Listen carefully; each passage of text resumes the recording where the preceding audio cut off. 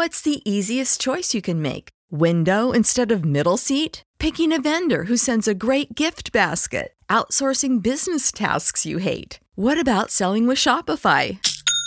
Whether you're selling a little or a lot, Shopify helps you do your thing, however you cha-ching. Shopify is the global commerce platform that helps you sell at every stage of your business. From the launch your online shop stage to the first real-life store stage, all the way to the did we just hit a million orders stage. Shopify's there to help you grow. Whether you're selling scented soap or offering outdoor outfits, Shopify helps you sell. Wherever and whatever you're selling, Shopify's got you covered. Sign up for a $1 per month trial period at shopify.com/try. Go to shopify.com/try now to grow your business, no matter what stage you're in. Shopify.com/try.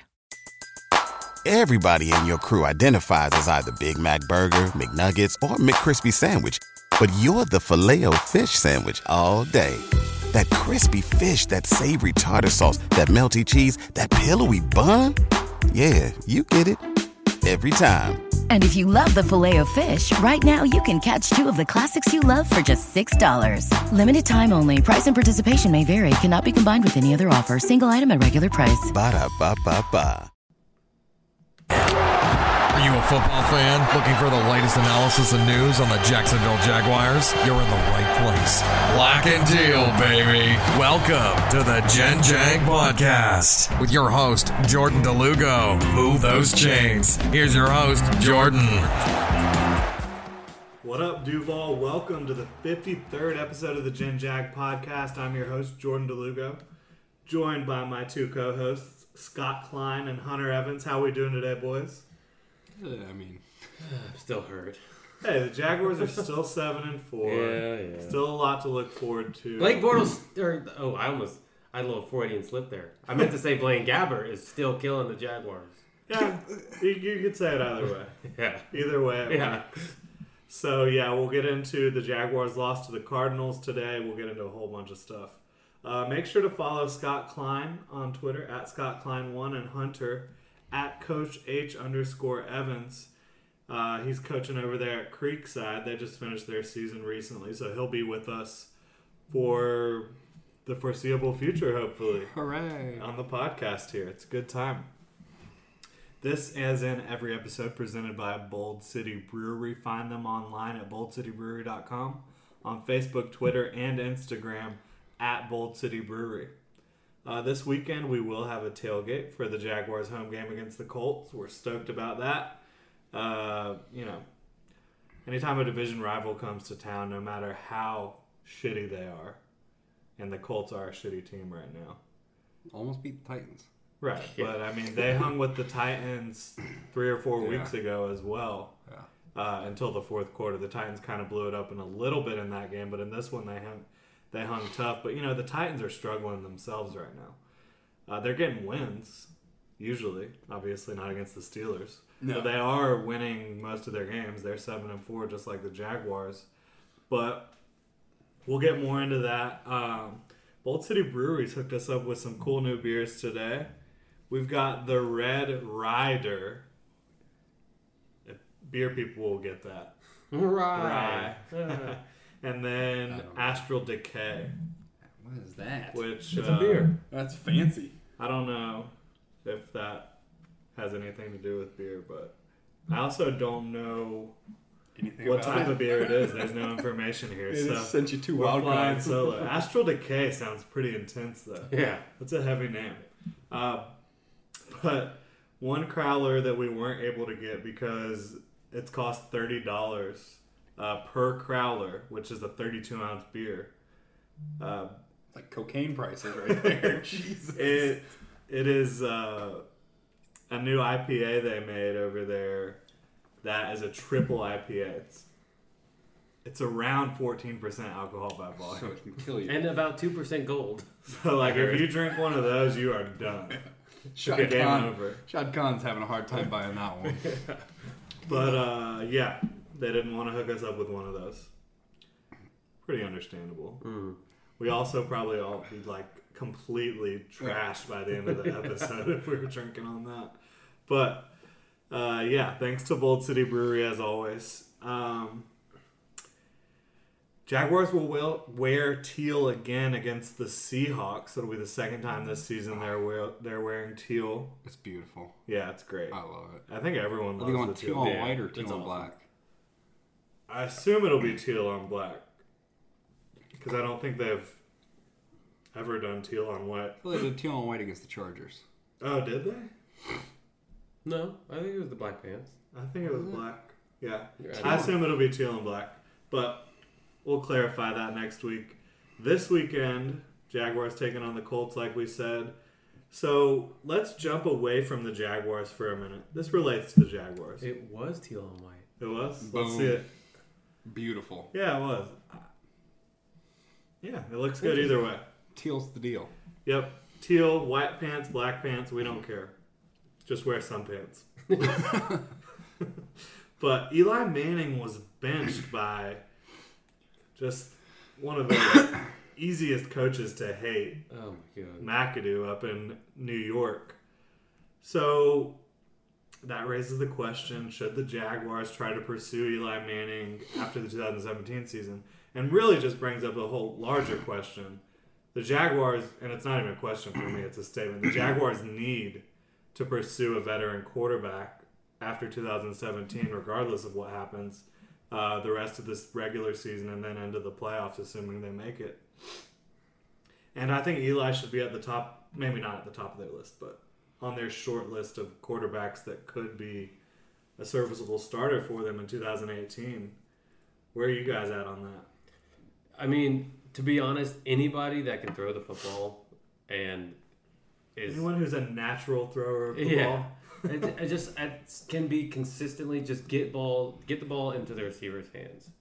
That's something where even on short, intermediate passes, we struggle with on a regular basis, and a lot of that you'll say drops from wide receivers and things like that. But I know there's a ton of different things that can go into a single pass. But it just seems like on a regular basis, he just can't make the throws that a normal QB can. And give me anybody who can do that. I mean, even if he's not going to be Aaron Rodgers, an upgrade who could at least beat a 9-man box. Yeah. I mean, teams are just loading up the box against Blake on first and second down, and he can't do anything about it. It's pretty frustrating, I'm sure, for Blake, and it's certainly frustrating for Jaguar fans, and got to be frustrating for the coaching staff as well. If you're Nathaniel Hackett, Hunter, put on your coaching hat. What do you do to try to help Blake Bortles the rest of the season? I mean, it's tough. Obviously, I was going to say cyborg arm. Yeah. But we've said it. Is that legal in the NFL? Can we just go get one of those? There's no precedent against. But I mean, we've talked about how Bortles has proven this year that while he's not necessarily the worst thing in the world, like some people think he is, he's not the answer. Yeah. He's not necessarily the problem, but he's also not the answer at the same time. I think he's been the problem in the last 3 weeks, in my opinion. I don't think Against the Chargers, he played well for 58 minutes. Played average for 58 minutes. But then... against whatever, on Sunday, I don't think he was necessarily the issue. I think for Hackett, his biggest problem... He made the worst play of the game. He did. By either team. It was bad. Again, it's impossible to say that you know what he was seeing, so whatever. It's a moot point. And but plus, if I'm Hackett, you got to find a way to somehow get the ball to your receivers consistently. And that sounds like an obvious thing, but they're not catching the ball either. Right. It's not just a Marquise quarterback. Lee leads the league in drops. Mercedes Lewis is top 15 in drops. Keelan Cole had a couple dropping chances. the ball all the time. It's a big issue. The only guy not dropping the ball that you're throwing the ball to is Dede. Yeah, but Dede's only been back for what, a week? Yeah, 2 weeks. So it's hard. If you're Hackett right now, you're thinking, well, shit, we can't run it because there's an 8-9-man box, or at least people in that vicinity. And we can't throw it because, one, the quarterback might get it there, which he's done fairly well, but the receivers aren't going to catch the ball. You're in a terrible position. Yeah. I think all three, the offensive line, receivers, and quarterback, are to blame. I happen to think Bortles is the most to blame for the losses, not for the ineptitude of the offense. Because the receivers are sucking, the running backs aren't getting it done, the offensive line's not getting it done. But for the losses. My question... Who can you put the losses on most? Blake Bortles is making... The Jets is his. I'll put the Jets on him. Chargers is a win, but it should have been a the win. defense took that to loss me, away from the him. Jets and the Rams are the two that stick out, that were Bortles put them in such terrible situations. I don't think one person necessarily wins or loses it, but he put them in really bad situations. I don't know what he could have done differently other than the interception. If he doesn't throw that interception and we go down It's a different story. But But he did. He did, but what else other than that interception did he lose the game? Okay. That's where I'm lost. Like, fans are screaming, like, Bortles lost the game. Bortles lost the game. To me... When you make an interception in the waning moments of the game, you lose the game for your team. But they're saying he played terrible the whole game. He was okay the rest of the game. Like, that's what I don't know. It was just okay. I don't know what people want. He hit Keelan Cole on a pass that should have been caught for a catch inside the 10-yard line. I thought he looked fairly decent the whole game. That the interception is something that I don't think anybody will ever understand, and I don't even think he understands it. Like, sometimes, but that doesn't make it excusable. No, it doesn't. No, not at all. He probably got his ass chewed out, but that he played very well. He played well for every play except one. I think he played okay. But okay wins a lot of football games with the defense. I agree, but that means he's not the answer. But if you play okay for most of the game, and then in the most important play of the game, I agree. You fuck it up. I agree, but like that's not okay. No, I completely agree, but I don't. Getting back to Hackett, like I feel like the Bortles argument, like you're either on one side or you're not. Like there is no in between. Like you either think he's the problem or you think like he's bad, but he's not necessarily why we lose. Like there is no in between. I don't think, and I don't think anybody's ever gonna. It's just an agree to disagree. Like you either hate the guy for what he does on the football field, or you're like, well, yeah, he's probably not the best, but what else do you want him to do? Like there is no in between. I think it's got to be such a struggle for Hackett because looking at the film, it's like, okay, what do we do well? We don't do the receiving play. The receivers play has been atrocious, absolutely atrocious. Yeah. We don't get off the ball. They don't get off of any kind of coverage. It's bad. It's bad all around. Not having Hearns hurts. It does hurt, and not having Robinson. Obviously, not having Robinson hurts. It does hurt, but Marquise Lee, to me, D.D. Westbrook's the only like shining star out of the whole group. Yeah. But like Marquise Lee had a chance to earn himself a ginormous check. He's not. He's failed that. He's always in the whole league's eyes. He's not a 1. No. He might not even be a 2. No, but he could have earned that. Enough. He could have easily earned that check. Keelan Cole had the opportunity of all opportunities. He's coming out of where did he come from? Kentucky Wesleyan or something. He had the opportunity to become a staple of the league for a couple of years if he would have taken. He's got the speed. He does, but and acceleration. Really, he's got it all except being able to just haul in the easy passes. It's just been bad receiving. The whole passing game is bad, and I don't think it's just on one guy. People are going to say that Hackett needs to be more creative with his concepts, but football's football. Like, you run a slant, you run a slant. Like, I don't think complicating things would necessarily make it easy. There's not much you can do with play calls. Like, you call the play. Like, if I call a play and there's a 9-man box and I'm getting man coverage on the outside and I call a concept that I think can work, some kind of pick concept or a concept of a man beater, and the receivers can't get open and the quarterback can't complete it, what do you want the guy to do? Yeah. Maybe you move where you're playing Cole and Westbrook. I mean, Cole is not succeeding in his passes downfield, and he's getting a lot of them. Whereas Westbrook might. I think you'll see Westbrook playing a lot more in that role, and he should. He should absolutely be on the field. You've got to be able to earn that trust. Like it's hard for. And Cole's doing that. No, but I'm saying. For Westbrook being his second week out, it's very hard just to throw a guy like, here, you've been out all year. Let me throw you on the field. He has been practicing for technically 4 weeks now. Practice and game, it's I know. It's a big difference. It's a bit. I mean, it's tough. Like I'm just saying, Keelan Cole hasn't done anything to earn that either. No, I don't think so. Hackett's he's in a bad position right now. Like what they want to do on offense is not working because one, the line's pretty much decimated right now. They're hurting, and they're doing whatever they can. Yeah, Cam Robinson's out there playing. He's not playing well he's right playing now but because he's injured. He's barely 100%. Omame and Parnell both missed the last game. Yeah. That's three positions where you're not really competitive at right now. People probably need to go ahead and say they're sorry to Jeremy Parnell, though, for a little bit. Oh, no question. The shit that people talked about him, and now they're like, us included. Where I was definitely just poo-pooing. None of us said Jeremy Parnell was the worst tackle in football. No, but a lot of people did. People have gone out and completely bashed him. Right, and we bashed him a little bit. We said he's a guy that is replaceable. Exactly. And that could be upgraded. I don't think he's proven though that it shows run game wise. He's not replaceable by anyone on our current He's like roster, the Mercedes Lewis of the right tackle. His run blocking effect is huge, and it's showing. We haven't ran the ball effectively at all. Bortles has been our best runner. Now I do wish Hackett would kind of spread it out a little bit and maybe go more of the read option looks and the RPOs. 11 maybe. 11 personnel. 11 personnel. 10. Just switch it up. Give more window dressing.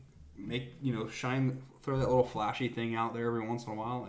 But doesn't that get away from the guy that you want to feature in the offense? Not one bit at all. Not one bit at all. You can be a downhill running team. We're not a power scheme team. We're a zone scheme team. So we're trying to make lanes for Fournette to run. You can do all of that out of 10 and 11 personnel. It's easy. It doesn't look as powerful, but it is. I know a lot.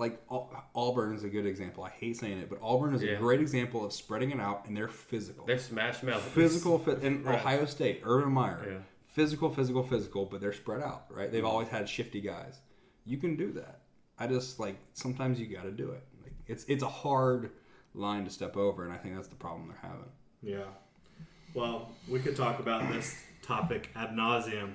Let's go ahead and move to the injury report. Allen Hurns and Telvin Smith were the only inactives today for the Jaguars. Hurns is dealing with the ankle injury, and as Hunter sniffs the beer over here. Hurns is dealing with an ankle injury. He missed last week. Telvin Smith suffered a concussion during the Jaguars' loss to the Cardinals. He's going through the concussion protocol. Seems very unlikely Hurns will come back this week. Seems possible that Smith will be able to get through the concussion protocol. Which is crazy to me still. But if he can't, you've still got Paul Posluszny and Blair Brown to pick up the slack. And has Blair Brown really done anything? No. Marone feels confident, though. He said that today. In his 10 snaps that he played. He feels confident in Brown. And, based on Brown's college tape, it's easy to understand why you might feel confident in him, even though we haven't necessarily seen it. And during preseason, he wasn't impressive. But you look at a guy like Jalen Myrick. He was completely unimpressive in training camp and preseason, and then he's done pretty well. He had to go out and play for Jalen against the Bengals, and he played very well. See, I think these rookies can look bad to start and then be something much different by we're in the latter part of the season now. Especially coming from a school like Ohio. The jump. But they're also, you're 10 weeks into the season now. Right. But he hasn't played much. Wait, you're still 10 weeks into the season. You know what you're doing at this point. Well, you should. You're getting to the point where you're not in training camp. You're not a rookie. Yeah. You've stepped on the field. You're on the active 53. It's a job. At a certain point, that 90-day probation period's over, and it's time for you to be a working man and go work. So I think that's what showed with Myrick to me. Yeah. So hopefully Smith can get back. If not, Posluszny's going to get a lot more snaps. You might see Miles Jack over at weak side some more. I don't know. He did a very good job where he was on Sunday. Yeah. I don't say that a lot about Miles Jack, but that was probably one of his better games. Miles Jack is actually now 9th in Pro Bowl voting amongst linebackers, too, so that's pretty awesome to see. That doesn't necessarily get you in, but it gets you close. Tightening his responsibilities on Sunday when Telvin went out helped him as a player, I think. Yeah. He wasn't able just to fly around and over-athlete himself. He's been playing well as a whole, but sometimes he is. But it's very possible to be too athletic, and he's a little too athletic for what he does. Might run himself out. He's the type of guy. I think like you said, when he's given more responsibility and just the longer he plays. Yeah. This is still practically his rookie season in terms of playing time. Yeah. So, yeah, the linebackers, if you're facing the Seahawks, you'd be a lot more worried about it this week, but you're facing the Colts. So, Telvin Smith doesn't play, you're not stressing too badly. And that goes for the rest of these guys here. The Jaguars had 7 players that were limited in practice. And as we've seen this year, just because you participate in practice does not mean you're going to be able to go on Sunday. We've seen that with offensive linemen pretty regularly. But Marquise Lee practicing, he's still dealing with a knee injury. He's just going to be on the practice report forever. It is what it is. And honestly, I think he was playing better earlier in the season, from the early part of the season to the middle part. But over the last few weeks, he'll make some plays, but he will drop the crucial catches that you need. His flashes and his ceiling is so high. It is. His floor, though, is so low. But at this point, the Jaguars need anybody they can get at receiver, so obviously you want to see him out there. And he will be. He'll play. Jalen Ramsey dealing with an ankle. Shouldn't be anything too big of a deal. Tashawn Gibson with a knee injury. Donald Payne, hamstring. He's mainly a special teamer. But, again, with linebacker depth, he could come into play this week. Laurenti McCray, also hamstring. And then you got your 2 offensive linemen that are starters that were out last week. Patrick Omame with a quad at offensive guard. And right tackle, Jeremy Parnell with the knee. You want to see Parnell and Omame this week, but if I'm the Jaguars, I'm not rushing anyone back this week. Yeah. I'm just not doing it. Because they should be able to handle the Colts with 5 starters out of the lineup, in my opinion. Well, at this point in the season, it's getting to if you're the Jaguars, survive.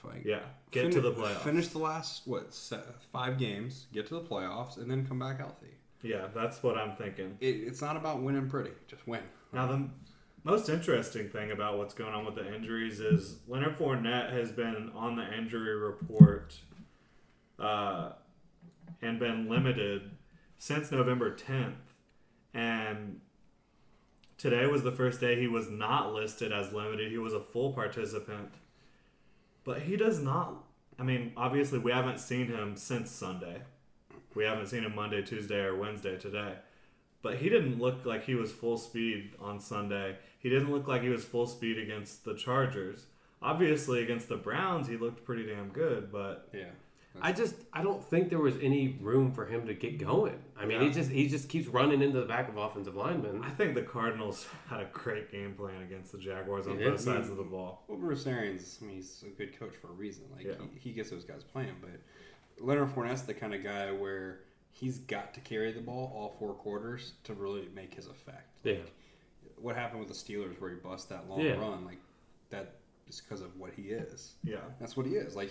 He's not Alvin Kamara or Kareem Hunt. He's not going to bust that 90-yard play in the first quarter. He's basically a sledgehammer.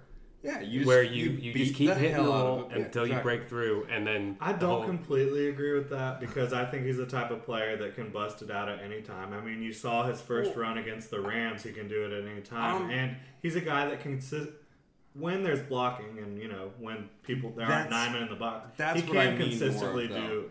He's the kind of. To me, he's the kind of guy that, he can bust one at any moment. That's fine, but he's not the guy that's gonna make that first or second guy miss. He's not. He runs. He's a runner. He is an old school running back. He's not the new style. He's not making Reggie Bush. No, he likes making the contact. He makes people miss. He does. I just don't like. I don't like people. Pigeonholing him into a certain category. I'm not trying to pigeonhole him. Yeah. I just don't think he's the kind of guy that you're gonna throw a flare to. On the second minute of the first quarter, and he's going to make 3 guys miss and run it for 80. Yeah. Which is fine. As his career goes on. It's possible, but also the fact that they're loading boxes up, it hurts him. Yeah, he's less shifty than Hunt and Kamara. I get what you were saying there. Yeah, he's not a shifty back. He has the elements of it, but he's less that, and he's not trying to do that as much. Yeah. But you see him do all sorts of spins around the line of scrimmage. Yeah, it's not as shifty though. It's a different style. It's impressive to me. He's very impressive. I think he's very impressive. I think if we had a healthy offensive line and we had a receiving core / quarterback that were able to get the ball out if they were able to go 19 to 27 every game. Yeah, if he didn't get hurt and if the offensive line wasn't dealing with injuries, I think he's still leading the league in rushing. Is he on pace to be for 1,000? Do we know that? For 1,000? Yeah, I'm sure he's on pace for 1,000. Kind of cool. Like, when was the last time we had a 1,000-yard rusher? Mojo. Yeah, it's been a while. So yeah, would you say that? Obviously, we want Parnell and Omame to be healthy, getting back to those guys. But would you sit them if they're healthy? Not sit them if they're healthy, but if you think that there's any way they're not 100% healthy against the Colts, do you sit them? I would think that the offensive line is so important for us because they need to be road graders, and we need to be able to, especially when weather gets cold, we need to be able to run the ball. And this game, we should be able to win without two offensive linemen because the past few games we've been without them, and we should have won most of those. Yeah, no doubt about it. Against better competition, even. Yeah. So I wouldn't play them if they're shaky at all. How about you? I mean, if a guy's not 100%, or if a guy has any doubt that he can't play, or the doctors don't play him, it's not worth it. But at the same time, I mean, if the guy comes to you and says he's good to go, and the doctors say he's good to go, and he might have that little it doesn't feel the greatest, but I'm good to go. You let him play. That's the sport. It's like, to me, this is a decision that's going to be made on Friday, not at 12:20 before the game. It's not going to be a game time decision. They're going to evaluate where they're at and just go ahead and make the decision on Friday instead of trying to cut it close and see if they can squeak them in. Yeah, and against a team like the Colts, you could see Chris Reed play very well or Josh Wells play very well, filling in for those guys. I wish they would put Shatley at center. I agree. And I wish they would put Linder at guard. Yeah. I don't know what's going on with that or why they haven't. Yeah, because one player who we haven't mentioned much this year is AJ Cann, but he really, really struggled against the Cardinals, and he's been struggling a bit as of late in general. Any insight into what's happened with him?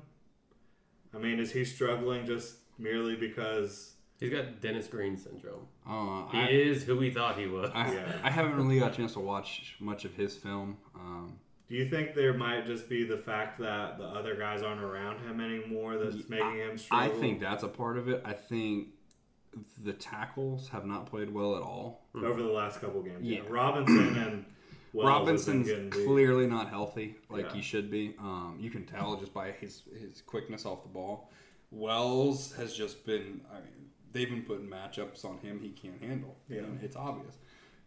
Most of Bortles' pressures on Sunday were from the outside, him having to step up. Yeah, Chandler Jones. Chandler Jones just annihilated Cam Robinson all day. Well, he showed why he got that money. Chandler Jones is an amazing player. He really is. And I think Cam Robinson can play with him. Not when he's hurt. But not when he's hurt. Yeah. But look what happened with Myles Garrett and Cam Robinson. Cam Robinson can play with anybody in the league, but he's got to be healthy. Yeah, no doubt. That's tough. So let's get into It's all Scott's fault. It always is. Let's get into the Cardinals game a little bit. We don't need to overharp on too many of these subjects. We've talked about the struggles of the quarterback, the running backs, the wide receivers, the offensive line. But let's look at it a little bit here.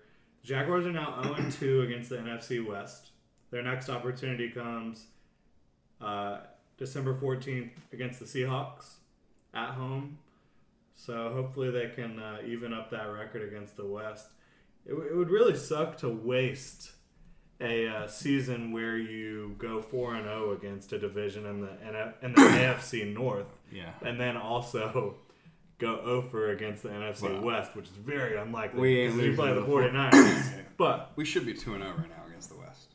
Yeah, that's easy to say, certainly. It's not like we got beat. The Titans, you can say was a loss, but we should have beat the Rams and the Cardinals. Yeah, I can't stand West Coast trips. Yeah, it's rough. It's a big advantage Yeah, I think it's a bigger advantage. I think it's a bigger advantage when they come here and play a 1 o'clock game for us than it is for us going out there. Because it's a 7 o'clock game. Yeah. And that's one thing that one fan mentioned to me about flexing the Seahawks game to 425. It gives them an advantage. Yeah. So we'll see if that plays out at all. But getting back to the Cardinals game, Blake Bortles, we've talked about his play in this game, but the fact of the matter is he was outdueled by Blaine Gabbert in the fourth quarter. Mm-hmm. And that is yes, he absolutely was. Blaine Gabbert led his team on a touchdown drive late in the game, and with 16 seconds left in the game, he completed 2 passes. I wouldn't say he led him on a touchdown drive. He did. He threw a 50-something yard bomb. It wasn't like a drive. Okay, well, that's more than Blake Bortles did. Yeah. That's Bortles one more pass over 10 yards that he has than Bortles. Yeah, and when you're let's look at the fact that Blaine Gabbert was 8 of 16 throwing the ball 10 yards or more down the field, whereas Blake Bortles was 0 of 7. That's very true. I also think that Blaine Gabbert didn't have the drops that Bortles had, and I don't think Blaine Gabbert had one. He definitely didn't have the pressure in his face that Bortles had. Well, yeah, the Cardinals' defensive line dominated our offensive line. And our defensive line did not do very well. Yeah, there were times where in games past it would have been a sack, but he just squeaked out of and had an acre. Like, people are like, "Oh shit, we lost to Blaine Gabbert," but the whole time I was watching the game, all I could think about is like, this is why Blaine Gabbert got drafted, though. Like, these are the things that Blaine Gabbert should have been doing in Jacksonville. Mm-hmm. Yeah. Like, it's not like it's a freak thing. Like, he has the talent to do it. And they did. I think they only had one drive over 50 yards. Yeah. Yeah. I mean, the whole team combined, all 3 phases for the Jaguars, did not put the Jaguars in the position to, did not get the job done. But Blaine was better than Blake. Yeah. And even being, you can say he was better, but what was his, what did he have, 200 yards passing? I don't know, but I watched the game and he was better. He was a better quarterback. Yeah. I agree. I think it's tough. To me, it's tough because his receivers played better. Yes, you're right. The entire line played better. Entire core. Right. It's if you gave them the exact same situation, they probably come out even. But to me, what made Blaine Gabbert so much better is that him and his offensive staff were able to find something that works, and they were able to consistently attack it. We played a lot of zone for some reason. I'm still not sure why. Why are we giving the Cardinals receivers so much room? I don't know why. I mean, I can't say why. I don't know. Nobody knows. But I don't think... Oh, actually, that's not true. I think Deshaun Gibson came out and said were they just scared of Adrian Peterson and not respecting Blaine Gabbert? Not one bit. I think that's... I don't think I know they didn't respect Gabbert. They didn't respect Gabbert. I think that's why. Yeah, and we'll get into that. Gibson, let's get into what Gibson said right now. Gibson, after the game, says, I think that just realistically, we just didn't give him enough credit. I'll be the first one to admit that, and I am quoting, I don't think nobody thought that he would come out and play the way he played. Again, that's an NFL starting quarterback, first-round pick. For us to come out here and not give the man the credit he was due, he made some pinpoint throws throughout the course of the game, and he made plays with his feet, too. And I think that... They didn't respect Blaine Gabbert. They didn't respect their opponent going into a game. No, and I think fans need to pay attention. Not all fans, but there's a good amount of fans, especially this Twitter crowd that's all of a sudden become analysts, need to pay attention to that comment and realize the dude is in the NFL. Everybody in the NFL is better than what you're doing right now, sitting at home on your little Twitter. They're in the NFL for a reason. That's true, but the same exact thing happens to Blake Bortles, where he gets completely disrespected every week, and he's not. I've yet to see the great equalizer in that aspect, and that is a fine statement to make. But the one thing you're not paying attention to in that statement, and there's a lot of people making the same statement, is Bruce Arians. Yes, no, he's Bruce Arians might be one of the best offensive minds in the NFL right now. Not to mention, you have a receiving core, you have a offensive line that's veteran and a very decent offense around Blaine Gabbert. That offensive line's not good. That's not a good offensive line. It's not bad. I disagree. It's better than what we have right now. Yes, that's That's annoying. But look 3 weeks ago, you were looking at the Jaguars' offensive line as one of the strengths of the team. But they're hurt just now. falling apart with injuries. And the problem is Bruce Arians has done this how many times where he has gotten to his third quarterback and still won games. Yeah. That's the difference. Like, it's getting a little tiring going on Twitter and seeing these so-called analysts, Alfie, and shit that think they're geniuses. If you want to come talk football, then talk football. But don't get on Twitter and try to be a keyboard warrior saying you know what you're talking about when you don't. You'll watch film and say he missed a throw, but you don't know the damn concept. You don't know what the hell the read was. So that gets old. But you do know the final results. You do know the final results, but that's great. But you don't know how the final results got there. Well, and when there's one common thread in all of these poor outings, that's Blake Bortles. Fine, I mean, it is what it is. It does not boil down to just Bortles losing the game.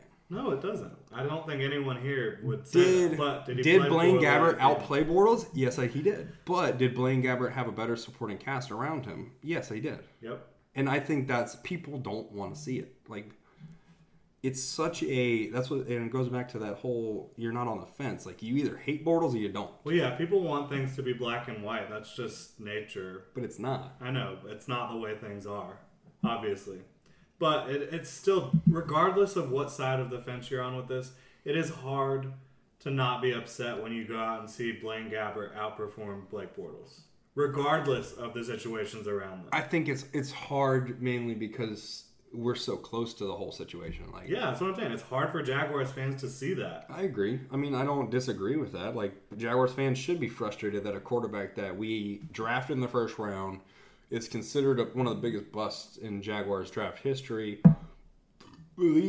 has fairly decent success when he leaves here and is now playing fairly well.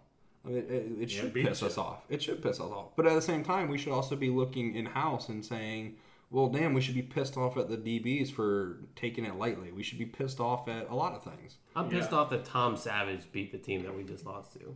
That's what I'm pissed off about. Yeah. I mean, the Cardinals are not a great team right now, but they're a team that's a veteran, that has a lot of talent, and they just flat out beat the Jags.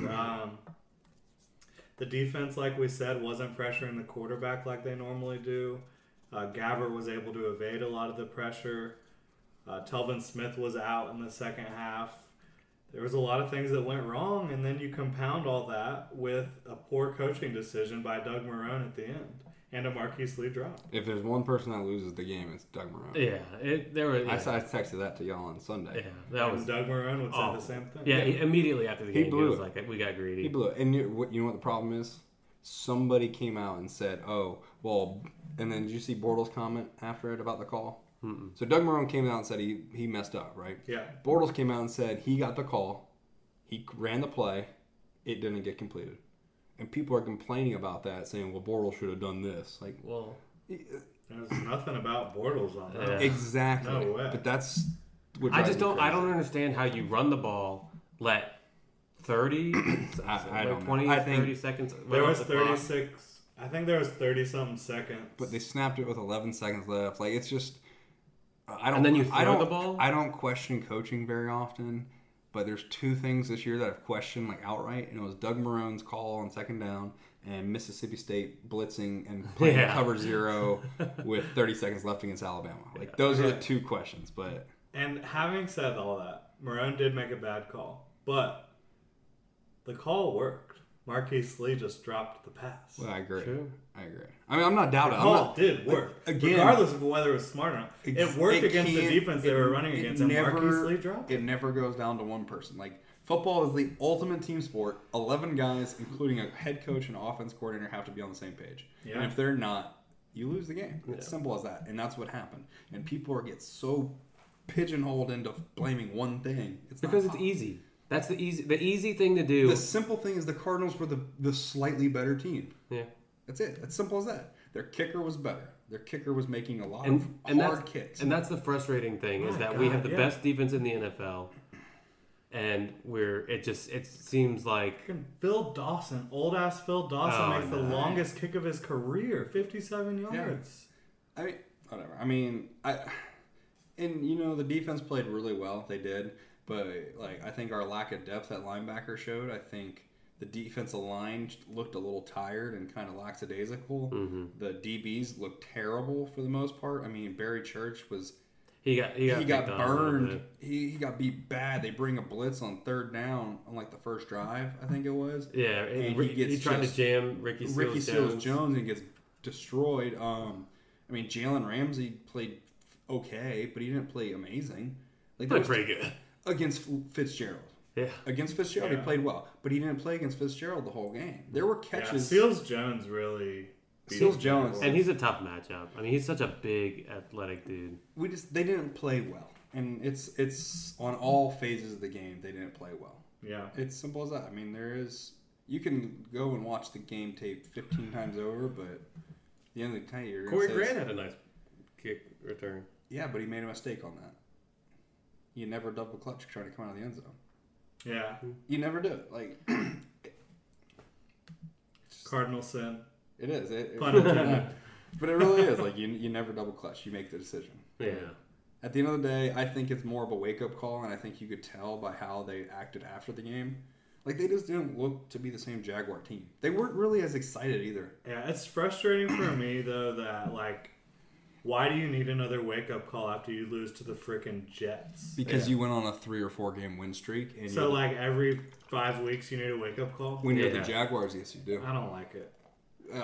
No, nobody likes it. But do you like going 3-13? No, but Scott and I were talking about this before. The expectations are different. No, the expectations are not to be 7-4. Just getting into the playoffs at 10-6 isn't the expectation anymore. Winning a playoff game is the expectation. I've been more angry in the last 3 games than I can remember on any of the losing seasons in the past decade, because of what I expect from this defense and what I'm seeing from the offense. Yeah, and I haven't been this mad about a Jaguars football team or football game in like a decade. As the Jaguars have gone 2-3, exactly, and that's the frustrating. 2-1 over the last 3 it's weeks. Frustrating because the expectation is not to be 7-4. The expectation is the fact that we should be 10-1 right now. Realistically, we should be 10-1, and that's frustrating. I think you could say 9-2, 8-3, 10-1. Yeah, the Jets. But the fact that the 3 losses other than the Titans that we have are 3-point losses. Well, the Rams was bigger, but you give up 17 points on special teams. Okay, so I'd say you can give the Rams one away, but the Jets overtime loss and losing to the Cardinals the way we did, it shouldn't happen. And that's what. But we did steal one from the Chargers, so that's good, obviously. Now, let's move on from this. That is potent. We're trying the the Rye Rider, Red Rider, the Red Rider. Yeah, that's potent. Makes me feel like I shot myself in the eye. That's an interesting way to describe it. But I like your reference. Bold City Brewery, one and only sponsor of the GenJag podcast. Find them online at boldcitybrewery.com, on Facebook, Twitter, and Instagram at Bold City Brewery. Let's preview the Colts game here real quick. There's not that much to look at with the Colts. They're not a good team. They don't have a great quarterback. Brissett's playing okay. I think most people would rather have Brissett. Most Jaguars fans would rather have Brissett than Bortles right now.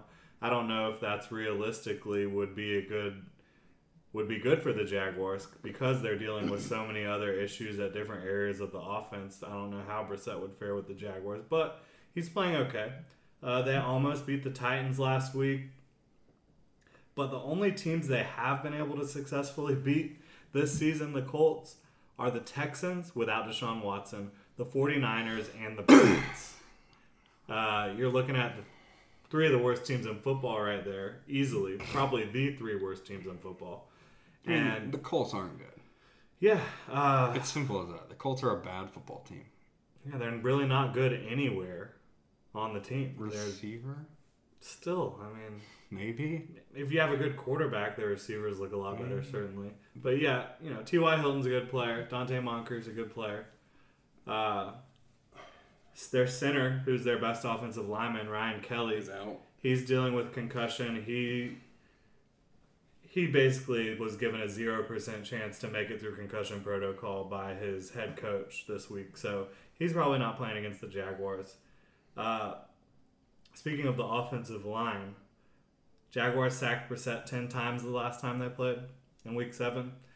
The Colts have given up 28 sacks in the last 5 games. I think there's a chance for another double digit. Return of the sack. Yeah. You know how amazing that'd be to do that at home again? Return of the sack would be awesome this week, and it should happen. The Jaguars only got 1 sack last week. Of course, it was a unique Ngakoue strip sack. It's a huge sack. But, yeah, I mean, you've got all sorts of incredible performances by the Jaguars' defensive line on the season. They weren't able to do it last week. This week, return of the sack big time for me. Yeah, Calais Campbell's got to break the record. Yeah, today. He's got to take this week, yeah. He should just go get 10 sacks by himself. He's always, 1 sack away? Oh, the Jaguar sack. The Jaguar sack record? Yeah. He needs 1 sack to break it. He's half got a sack to 5 10. games, there's no way he's breaking the record. He's got to get like 2. He has to have another 4-sack game. Even then, the record's 22? Yeah. Yeah, there's no way. He's at 10.5. I mean, he's at 11.5. But he's been at 11.5 for a couple weeks now. So. I mean, he could have a rampage, which is fine, but yeah. Pro Bowl, that's all. I mean, just go beat up the Colts and the Texans and you're good to go, right? Yeah, man. Sure. 49ers? I don't know. Go beat whoever. Yeah, we got 5 games. Let's go win them all.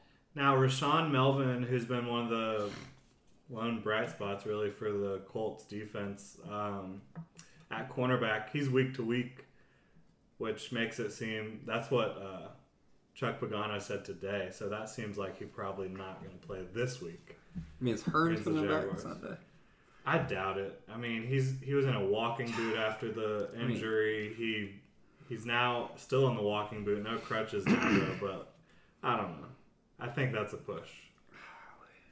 Yeah, it looked pretty bad. If I was the Jaguars, I'd be trying to get him back for the next Sunday. Yeah.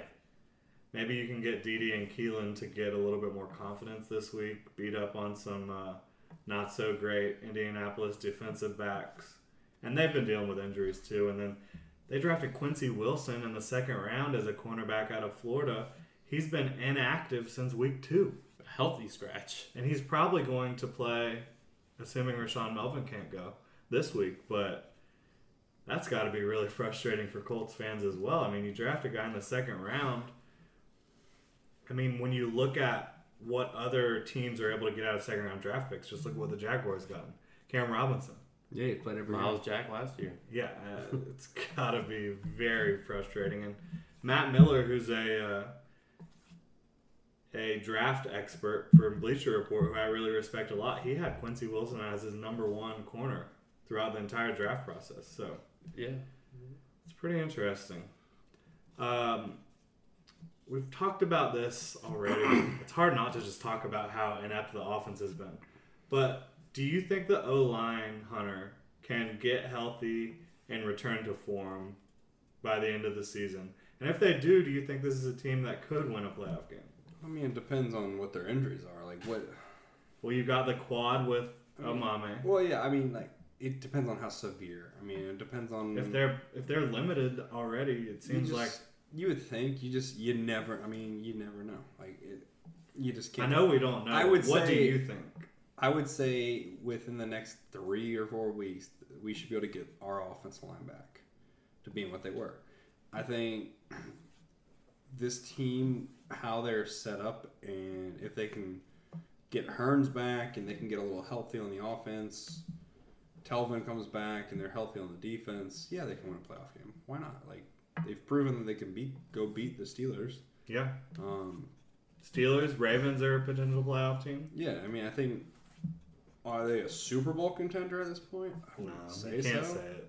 But I would say they're a 1 playoff win, possibly 2 playoff win kind of team. Could they beat any team any given Sunday? Yes. Yes. I really do think they could. I think they agree. could go out every week against any team in the league right now. Maybe I think the only team, and it's weird to say, that would probably give them the biggest struggle would be the Eagles right now.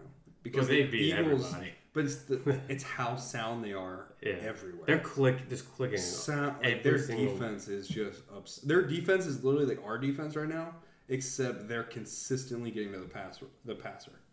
Like they're bringing the wood every. Well, they blitz. They blitz a lot, and but their offense gives them points, so they're always ahead. Right.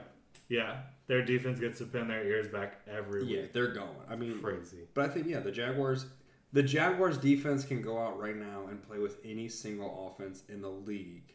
Yeah, personally, I think the Jaguars defense is one of the top 2 units on either side of the ball in football right now. I think the Eagles' offense is number 1. Yeah. Or the Saints right now. Saints. Yeah. Fantastic. But yeah, I think if you were to take a defense in the league right now, it'd be the Jaguars. No question. And I think the Jaguars, this defense right now, if they can continue and finish the year, they're going to finish as a top 5 defense of all time, top 10 of all time. Yeah. But the problem is the offense has to start clicking. And I think the offense was clicking. We saw what happened. Yeah, there were times where the offense was clicking. You'd see, Allen Hurns go get 7 catches, Marquise Lee get 8 catches, and the runners get over 100 yards on the ground. To me, you got to look at when we've been most successful. Like Bortles has been his most successful when it's been a little spread out. Like when they've had to keep people honest, when he's having to read a defensive end. Look at what he does on the run. Like, what do you have, a 30-yard run against the Cardinals? Yeah. So let him play. Go win a damn playoff game, please. Yeah. Bring one to Jacksonville. Pretty please for us. Just for the GenJag podcast. What? We got to be in the top 4 of the AFC to bring a home game here? Yeah. Win the division, basically. Yeah, win the division and you get a home game. Please. Yeah, you win the rest of your division games. I already reserved my seats. Please. Yeah. Do it. Yeah, I'm with you, man. So let's predict Jaguars Colts. What do we got? Score and everything? Yeah. Oh, boy. Not and everything, just the score. I mean, I think it's going to be like a repeat of last time. I think 27 zip. Yeah, like 30-3 maybe. Same differential. They might get into field goal range. Maybe 24-3. 24-3. It's just it shouldn't be close. That's a good one. 24. I think the offense. This could potentially be a good jump start to get things kind of rolling again. So what are you saying? 33? 30-3. All right, I'm going to be the most conservative out of all of us, just because the offense still scares me. And, the Colts have been going toe-to-toe with some teams lately. They've been losing. Yeah, but they're not the Jaguars. Defense. I agree, but we'll see. We'll see what happens. They're in a worse place than when we played them yours? last week. I'll go 24-10.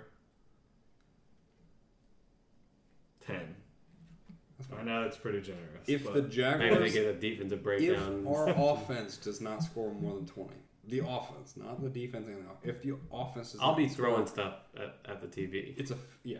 The offense is bad. Yeah, bad. I will come back next week and say that this offense is not good. Yeah. So let's move to around the AFC South. We know the Jaguars are playing the Colts in the AFC South. Jaguars 7-4, Colts 3-8. Titans are also playing a division game. They're playing the Texans. Come on, Texans. Titans are 7-4. Texans are 4-7. Texans beat the crap out of the Titans earlier this year, but that was with Deshaun Watson. So you're obviously looking at the Titans to probably win this one. But again, you never know with the NFL. The Jaguars just dropped one to the Cardinals. The Titans could easily drop one to the Texans. It doesn't seem likely, but we can always hope. PFF minute. Ramsey's the 3rd highest rated corner in football.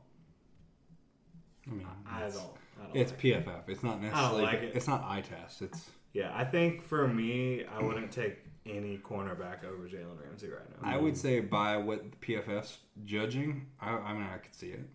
Because Jalen Ramsey the past couple of weeks has let those balls get caught. And Casey Hayward's just having some ridiculous games. I think, but it helped Casey Hayward that he played the Jaguars recently. Yeah, that really bumped up his it's true. his rating there.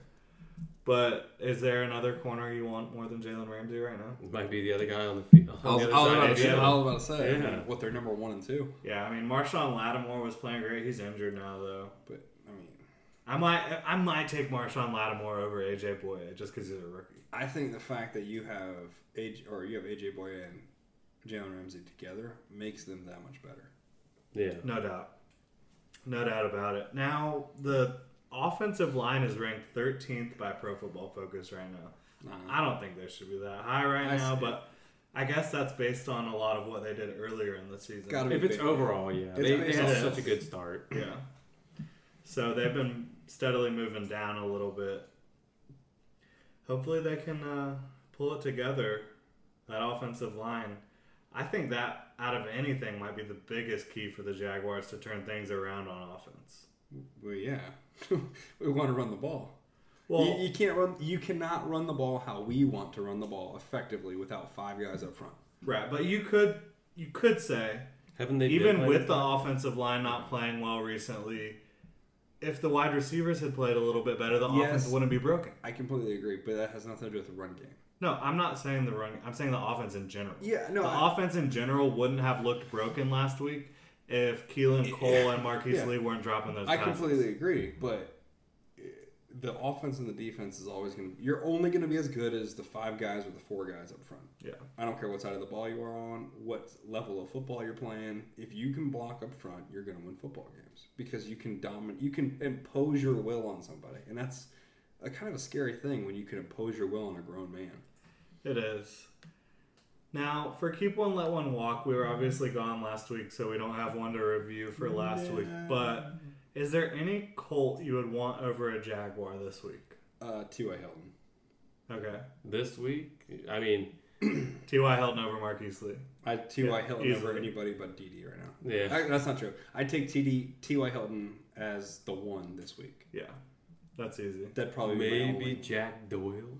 Oh, I would take Jack Doyle. Yeah, absolutely. But that's even a fringe. Like that's a maybe. That is my only one. You can make an argument for Jacoby Brissett, but damn, he's not that good either.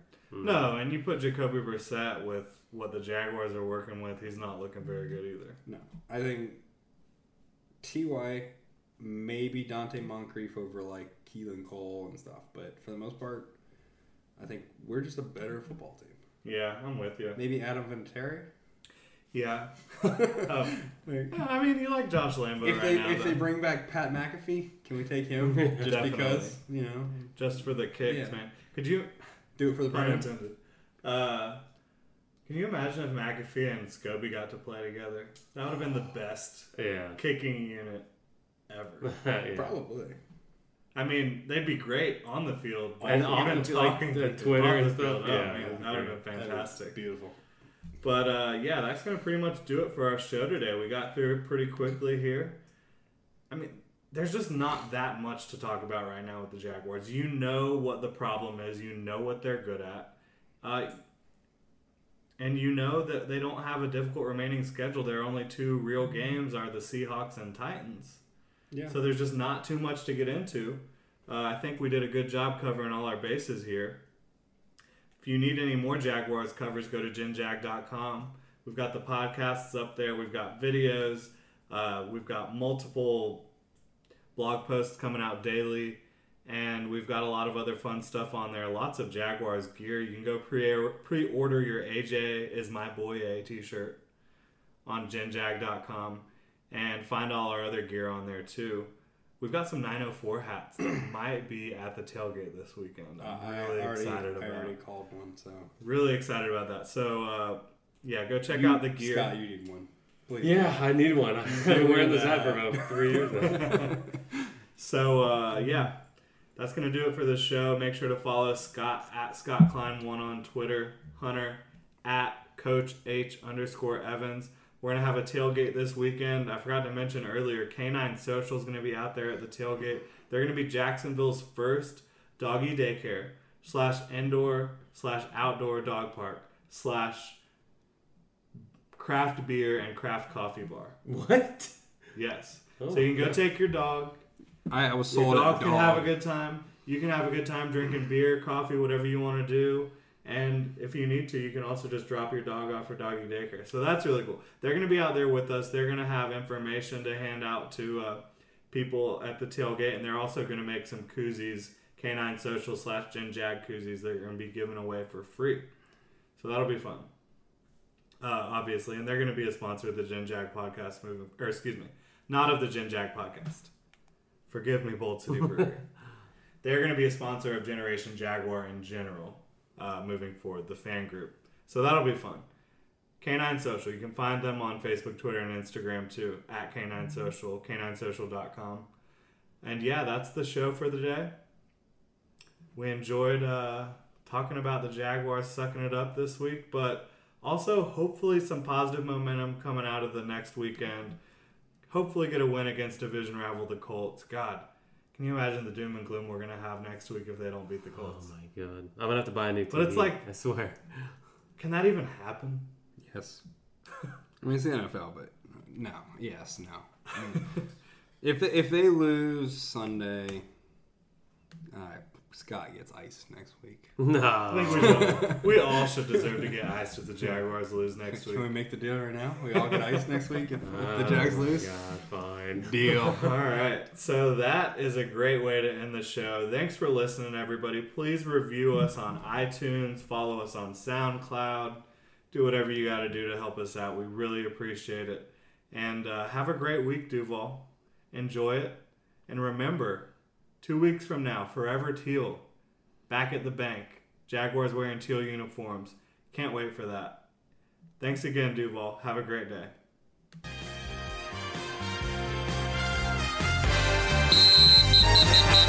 Thanks so much for listening to the GenJag Podcast with your host, Jordan DeLugo. Online at GenJag.com. Twitter at GenerationJag. Facebook and Instagram at Generation Jaguar.